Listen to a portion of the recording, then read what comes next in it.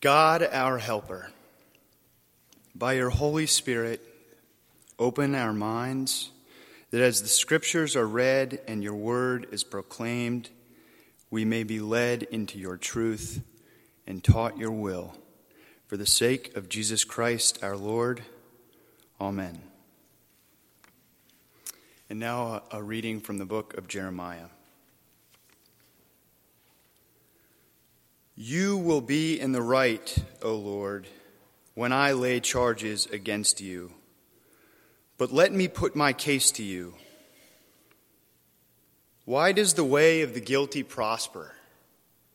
Why do all who are treacherous thrive? You plant them and they take root. They grow and bring forth fruit. You are near in their mouths, yet far from their hearts.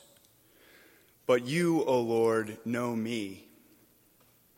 You see me and test me. My heart is with you. Pull them out like sheep for the slaughter, and set them apart for the day of slaughter. How long will the land mourn and the grass of every field wither? For the wickedness of those who live in it, the animals and the birds are swept away.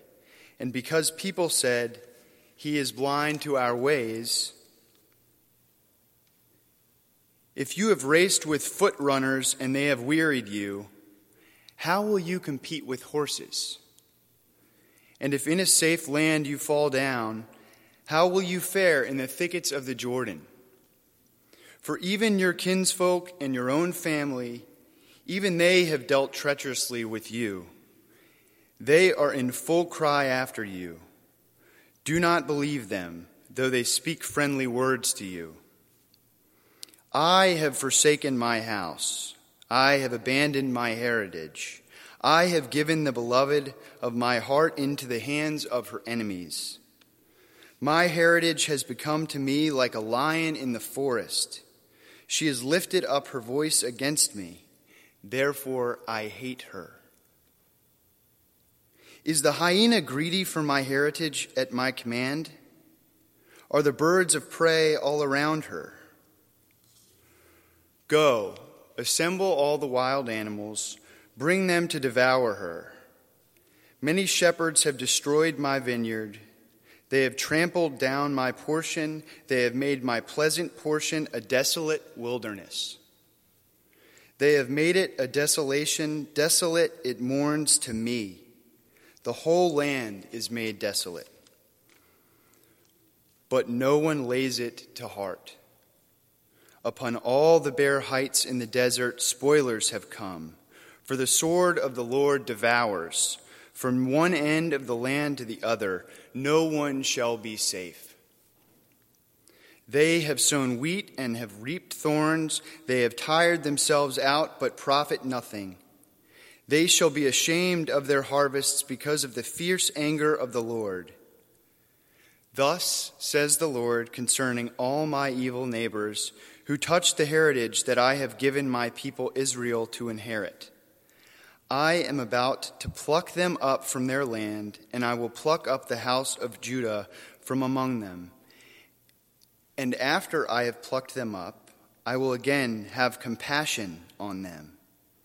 And I will bring them again to their heritage and to their land, every one of them. And then, if they will diligently learn the ways of my people, to swear by my name, as the Lord lives, as they taught my people to swear by Baal, then they shall be built up in the midst of my people. But if any nation will not listen, then I will completely uproot it and destroy it, says the Lord. This is the word of the Lord.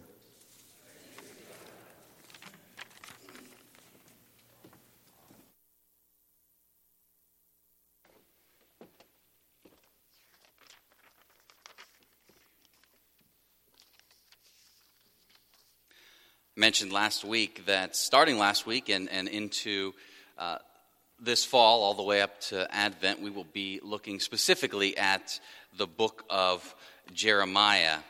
And We're going to dive into a good bit of that passage that was just read by Jay. But first, our New Testament reading comes from the Gospel of John, chapter 21, verses 18 and 19, where Jesus speaks to Peter. Very truly I tell you, when you were younger, you used to fasten your own belt and to go wherever you wished. But when you grow old, you will stretch out your hands, and someone else will fasten a belt around you and take you where you do not wish to go. He said this to indicate the kind of death by which Peter would glorify God. After this, he said to him, "Follow me." The word of the Lord. Thanks be to God. Last week, we looked at Jeremiah chapter 1. That was the call story for this prophet Jeremiah, this man from Anathoth. Jeremiah, if you were here last week, you know he was called to proclaim a very difficult message, mostly, not entirely, but mostly to God's own people because of their unfaithfulness. And next week, we're going to get to some of Jeremiah's, the message of the substance of his message and the intricacies. But for today, I want to take one more week and look at Jeremiah the person and his own personal narrative amid a very difficult call. This week, what we're seeing is Jeremiah is partway through his call and following God on this 40-year trajectory. And he needs to talk again with God about all that's going on. Like last week, this is a very personal account and encounter between Jeremiah and God. And you heard, this falls in chapter 12, and some of us are thinking, well, that is a big leap to go from chapter 1 to chapter 12. You may remember, or I mentioned last week briefly, Jeremiah is not written in a linear fashion. It's very circular, and so it's interspersed constantly with prophecy and narrative and biography, sometimes without obvious connection from one section to the next. So from 1 to 12 does not mean we just skipped. We're going to go back to those other chapters, but it does make sense as far as following the narrative of Jeremiah's very personal encounters with God. Well, at this point in the call, Jeremiah's own people have been turning on him for the tough message, to call about judgment, a call to renewed faithfulness. They've plotted even against Jeremiah's life. And so Jeremiah begins chapter 12 with this deep lament before God, in the manner one might bring a case before a judge. Verse 1, "You're always righteous, Lord, when I bring a case before you." And the case is brought by way of the framing question: why do faithless people succeed? Why do good things happen to bad people? And actually, Jeremiah is not just talking about that annoying movie star or sports figure. They have all this money and this fame, and they're a big jerk. Jeremiah is talking about his own hometown people. In verses just before this, in chapter 11, where the lament really begins, Jeremiah is specifically upset about the people of Anathoth, the place where he's raised, his own people. And of course, Jeremiah pointedly reminds God that all of these people, these kindred of the faith, kindred hometown, they're also God's own people. Verse 2, "These are the people that you planted." He even goes on to say, and you are always on their lips. They say the right things. "Hear, O Israel, the Lord your God is one." They recite the commandments, they declare the creeds, they sing the hymns, they have the scriptures on the wall. You are present on their lips. That's the people I'm talking to you about, God. But, the verse continues, "You, Lord, are far from their heart," their inner person. The word is not just the normal one for heart, but more a word for like inner organs. And so some translations suggest a very literal kidneys. But the idea is this place of deep-seated emotions, this gut-level center. They say the right things, but when I look upon their emotional center, that space of anchored conviction and love and obedience, I do not see you, Lord. Your spirit, your settled way upon the heart. What's more, Jeremiah knows himself to be innocent. He says, "And you know me, Lord. You see me, you test my thoughts about you." Jeremiah is not suggesting he's perfect, but on the whole, he's not like these people. He is speaking the word God gave him to speak, and yet it is he, Jeremiah, who's the one who is suffering, facing plots against him. They're all doing just fine. Ultimately, his anger gets so great, he just lashes out with, "Drive them off like sheep to the slaughter." The pain is deep. The response is raw. I think all of us would like to believe, that the Word of God, when it is proclaimed, when it is shared among us, when we share it in word and in prayer and in action with one another, that everyone will always be drawn closer. Everyone will be more encouraged, happier, knit together. But then I remember there are scriptures that say things like this about God's Word. For the Word of God is alive and active, sharper than any double-edged sword. It penetrates even to dividing soul and spirit, joints and marrow. It judges the thoughts and attitudes of the heart. God's Word absolutely heals. But God's Word cuts like a surgeon in order to heal. There is often division as the way unto wholeness. Or even Jesus, right, who prays earnestly in John chapter 17 for the church's unity and oneness in Jesus Christ. That same Jesus in the Matthew's gospel says, "Do not think I've come to bring peace to the earth. I have not come to bring peace, but a sword." And then he goes on to explain how that plays out. I have come to set a man against his father, a daughter against her mother, a daughter-in-law against her mother-in-law. One's foes will be members of one's own household.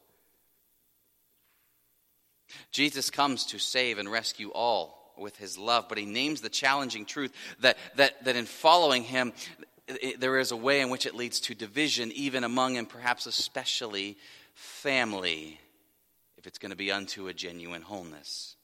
I mean, how many of us have stories about where our Christian convictions of following Jesus have led us to follow in certain ways, and it stirred waters within our own family back home, our own circle, our own friends? How many of us have journeyed with God a little ways, and we know what it is to sit with Jeremiah in a season of disillusionment, and perhaps especially disillusionment somehow with a part of the church, with God's own people. And maybe we've not known what it's like for Jeremiah to have people plotting against our lives. But maybe we do. We do know what it is like to take following Jesus seriously, and we're trying to do it the right way. We're trying to be the ones who are honest and with integrity, the ones who are fair, the ones who are loving, trying to keep step with Jesus and the power of the Holy Spirit and take the higher ground. But it's costing us. And the people who are bribing and cheating and they're really not who they say they are, they're doing fine.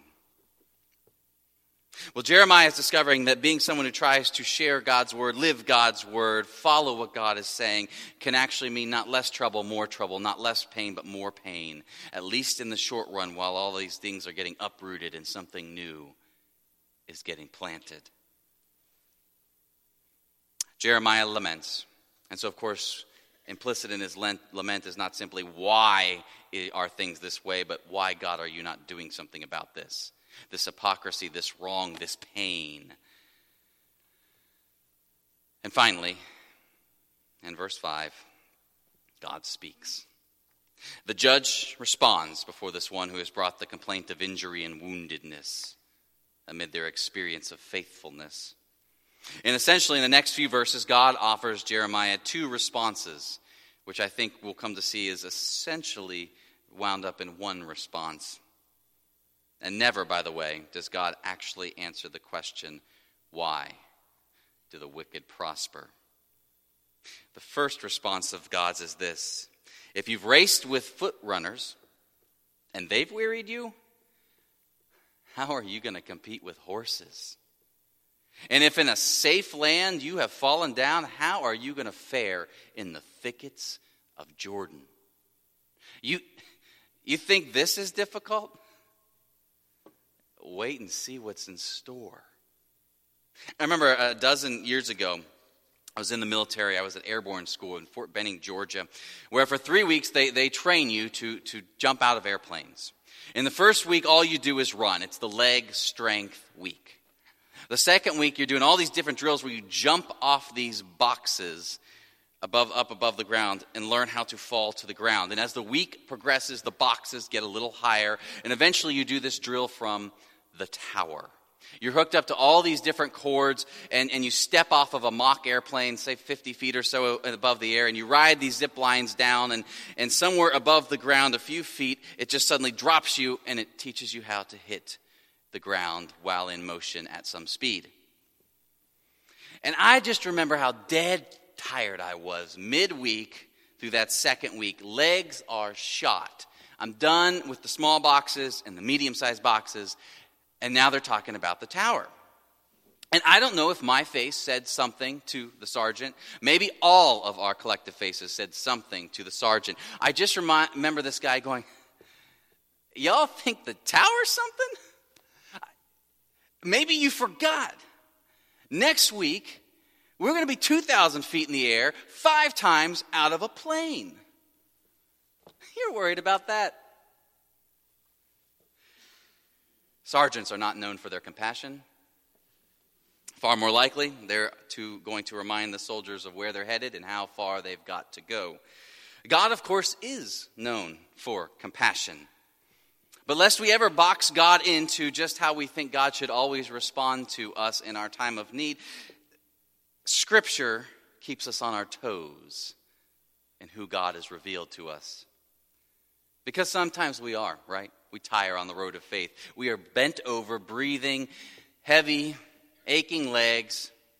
We're tired. Can't stand the hypocrisies, the failings we see in others or around the church or our society, our nation, our very own family. We should be better. We can be better. I'm sick of it. And sometimes God takes the moment not simply to hold us and embrace us in our lament, but say, you think this is unfair, and this is tough. This hypocrisy is tough. This challenge you are right now navigating is tough. Those are boxes. Maybe it's the tower over there, but you were made for jumping out of a plane. You were made for something far bigger, far harder. That's what's in store. And in fact, Jesus comes along many years later, and for all the different times he shows compassion, how many times, too, did he offer this same kind of tough love? You have heard it said. The Sermon on the Mount is really an exposition of this kind of logic. You have heard it said, do not murder. But you were not made just to run with humans and avoid murdering. You were made for the kingdom of God's plane of reality, where you're not even to let anger get a foothold, and instead you are to practice reconciliation. You're worried about your next meal, what you're going to eat, the clothes you're going to wear. You were made to seek first the kingdom of God and have God's Spirit work through you in such a way that you are utterly transformed in the likeness of Jesus, and by the way, so is all of the society. Food and clothing. You disciples, you're having this petty fight over who's going to sit near the front of the table in the kingdom of God. You're being called to take up nothing less than the cross of Jesus Christ and offer your very selves.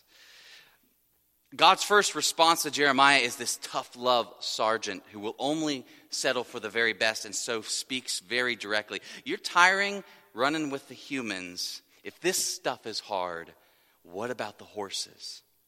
Jeremiah, it actually is going to get harder because I've made you for so much more to live and witness on a whole nother plane of reality. The judge then shifts focus and responds to Jeremiah with a new angle on his lament. And it's really even more jarring than the sergeant-like response that maybe we don't always expect.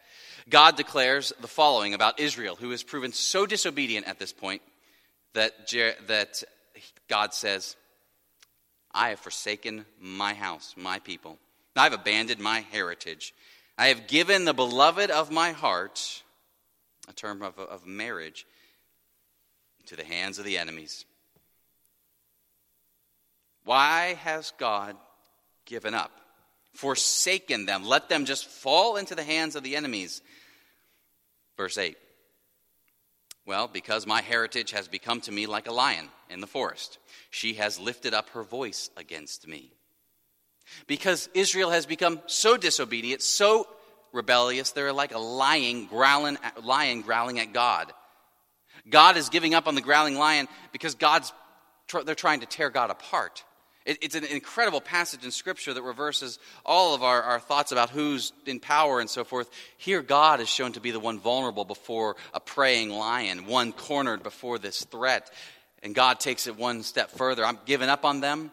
In fact, I hate her. It's worth remembering that Scripture never paints God as a distant, emotionless, unmoved mover. Quite the opposite. God is very involved among the people. So much that it hurts God when God's people wound and attacked. God is deeply relational. In this case, God expresses the kind of frustration and hurt that can only happen in an intimate relationship. We don't feel deeply about people we don't care about. In fact, the people for whom we find ourselves hurt the most by are often, right, the ones who are closest. And when there's a betrayal, there rises within us a hate and anger. And as we all know, when profound hate or anger arises in a person, in a people, when someone lashes out in anger before us, when we lash out that way, so often underneath that, right, is some kind of inconsolable grief. Some profound sadness sits under the cry of anger. And such is the hate God speaks of. Because as some of you recall, in numerous places in the Old Testament, including right here in our passage, God considers Israel God's own bride. They're married. And now the bride has not only run off in betrayal, but prowls against God as a lion. It hurts, and God gives this raw, honest, open expression of anger to share the hurt. Now that may surprise us. If God has these feelings, maybe God should not share those with Jeremiah. Maybe be a little more godly.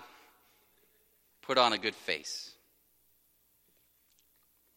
And yet you recall Jeremiah is lamenting because it's his own faithful hometown, his own family who's against him. God chooses to share about the anger God has so that Jeremiah can see clearly. I get it. God knows what it's like for the whole family, even the closest, the betrothed, to turn. God makes it clear God knows betrayal and knows the pain of that wound. Over the many years of our lives, I imagine all of us can look back at different times of trouble and challenge. Maybe you're in one right now. And we wonder over and over that question, why is this happening? Why is God doing this? Why is this going wrong? Why is it going this way? Why are they taking that turn? Why am I stuck in this? Why? And how often it is not the person who sits down with us and says, oh, here's what's happening in your life. Oh, it's because of your past. It's because of your failings. God's doing this to make you stronger. God has a plan. Here's the plan. How often it's not the person who attempts to dabble too deeply into the mysteries of precisely why. Indeed, God never addresses the question once in our scripture today. But instead, the person who says, me too. That is the one who ends up lifting us. I hurt like that too. I had that cancer. I know this addiction. I know this journey. I know this hurt. I'm in the same spot. How often it is the one who sits with empathy whose word heals. And though we may be taken aback at God's harsh word about Israel, we need to see that this is God's profound lament over a bride who's not only run away but keeps attacking. Jeremiah, I get it when people come against you and you're just trying to be faithful and good. Me too. Indeed, so thoroughly would God speak that message that eventually, right, God would become one of us. A human being wherein God essentially tells all of us, I get you at the depths of my being. I have walked in your shoes. God coming in the form of Jesus and experiencing all the realities of humanity, including dire suffering and even death, is in a profound way the way in which God says, me too.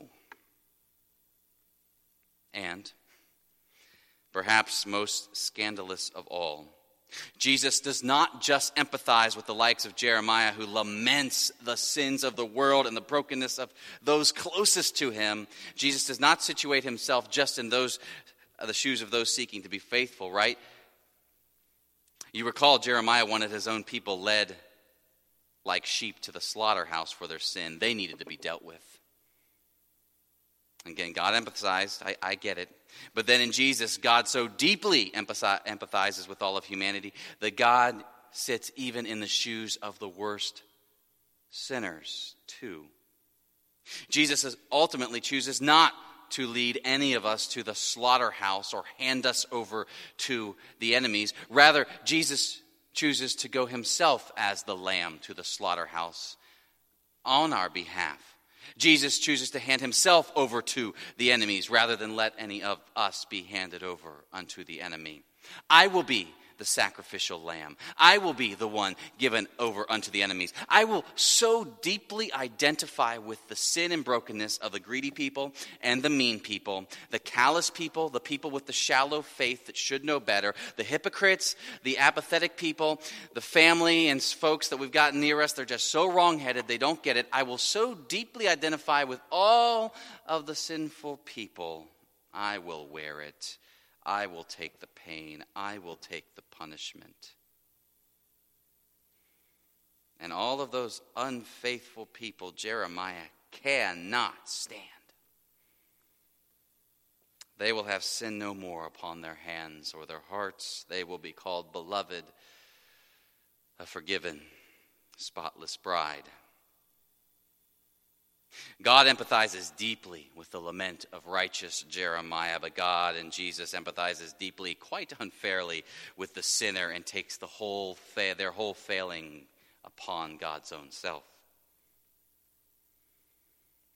See, Jeremiah begins this passage in a place of lament. It's angst and it's anger. And people in those of his own hometown, his own people group, his own circle who were against him, who were succeeding but were hypocritical. And if we're at all human, if we're all a human in relationship, if we're a Christian and therefore in a church, we at some time or another know this lament. We know seasons of this frustration. And God's first response this morning through the book of Jeremiah, right? You think this is difficult. It's going to get much harder. You were made to run with horses. But of course, we saw God does not just leave us with the sergeant's tough love reminder. God then leans in and doesn't attempt to save face or look godly, but like those wonderful friends we all have who have healed us with their vulnerability and their empathy, God rips open God's own heart and says, I get it. I know the pain of family betrayal. Trust me. But then as we follow the full arc of Scripture, we find that God takes it even further in Jesus Christ and says, in fact, I not only empathize with your deeply righteous lament, I also choose to empathize deeply with the sins of those you cannot stand. And I choose to stand fully in their stead and so take their sin, their shame, and cover them in forgiveness. And the truth is, if we're here this morning and we situate ourselves at any measure in the shoes of Jeremiah, trying to be good and faithful, not perfect, but goodness me, trying. If that is us, then this grace of Jesus Christ may be the most painful word we hear. It may start to become clear why God told Jeremiah it's just going to get tougher. You're going to run with the horses. Because when it comes to following Jesus, running with the horses in that kind of speed and that kind of strength means loving like Jesus, who forgives the sinners and the people who have betrayed and the people we cannot stand and the people we do not get. Running with the horses in God's kingdom means hearing afresh Jesus' response to our righteous lament. You have heard it said, love your neighbor and hate your enemy. But you were not made just to run with humans and loving really well the ones that you really love and pushing away the ones you really don't like. You were made to run on the plane of the kingdom of God where You love your enemies and you pray for those who persecute you. Running with horses, we now see, oh yeah, that's the plain. By the power of the Holy Spirit, may we be filled to do what is otherwise impossible and run with the horses. May God lift us to run with those horses, that we might have the wherewithal to love the faraway sinners and the hometown church sinners with the same passionate depth of our Lord and Savior, Jesus Christ. Amen.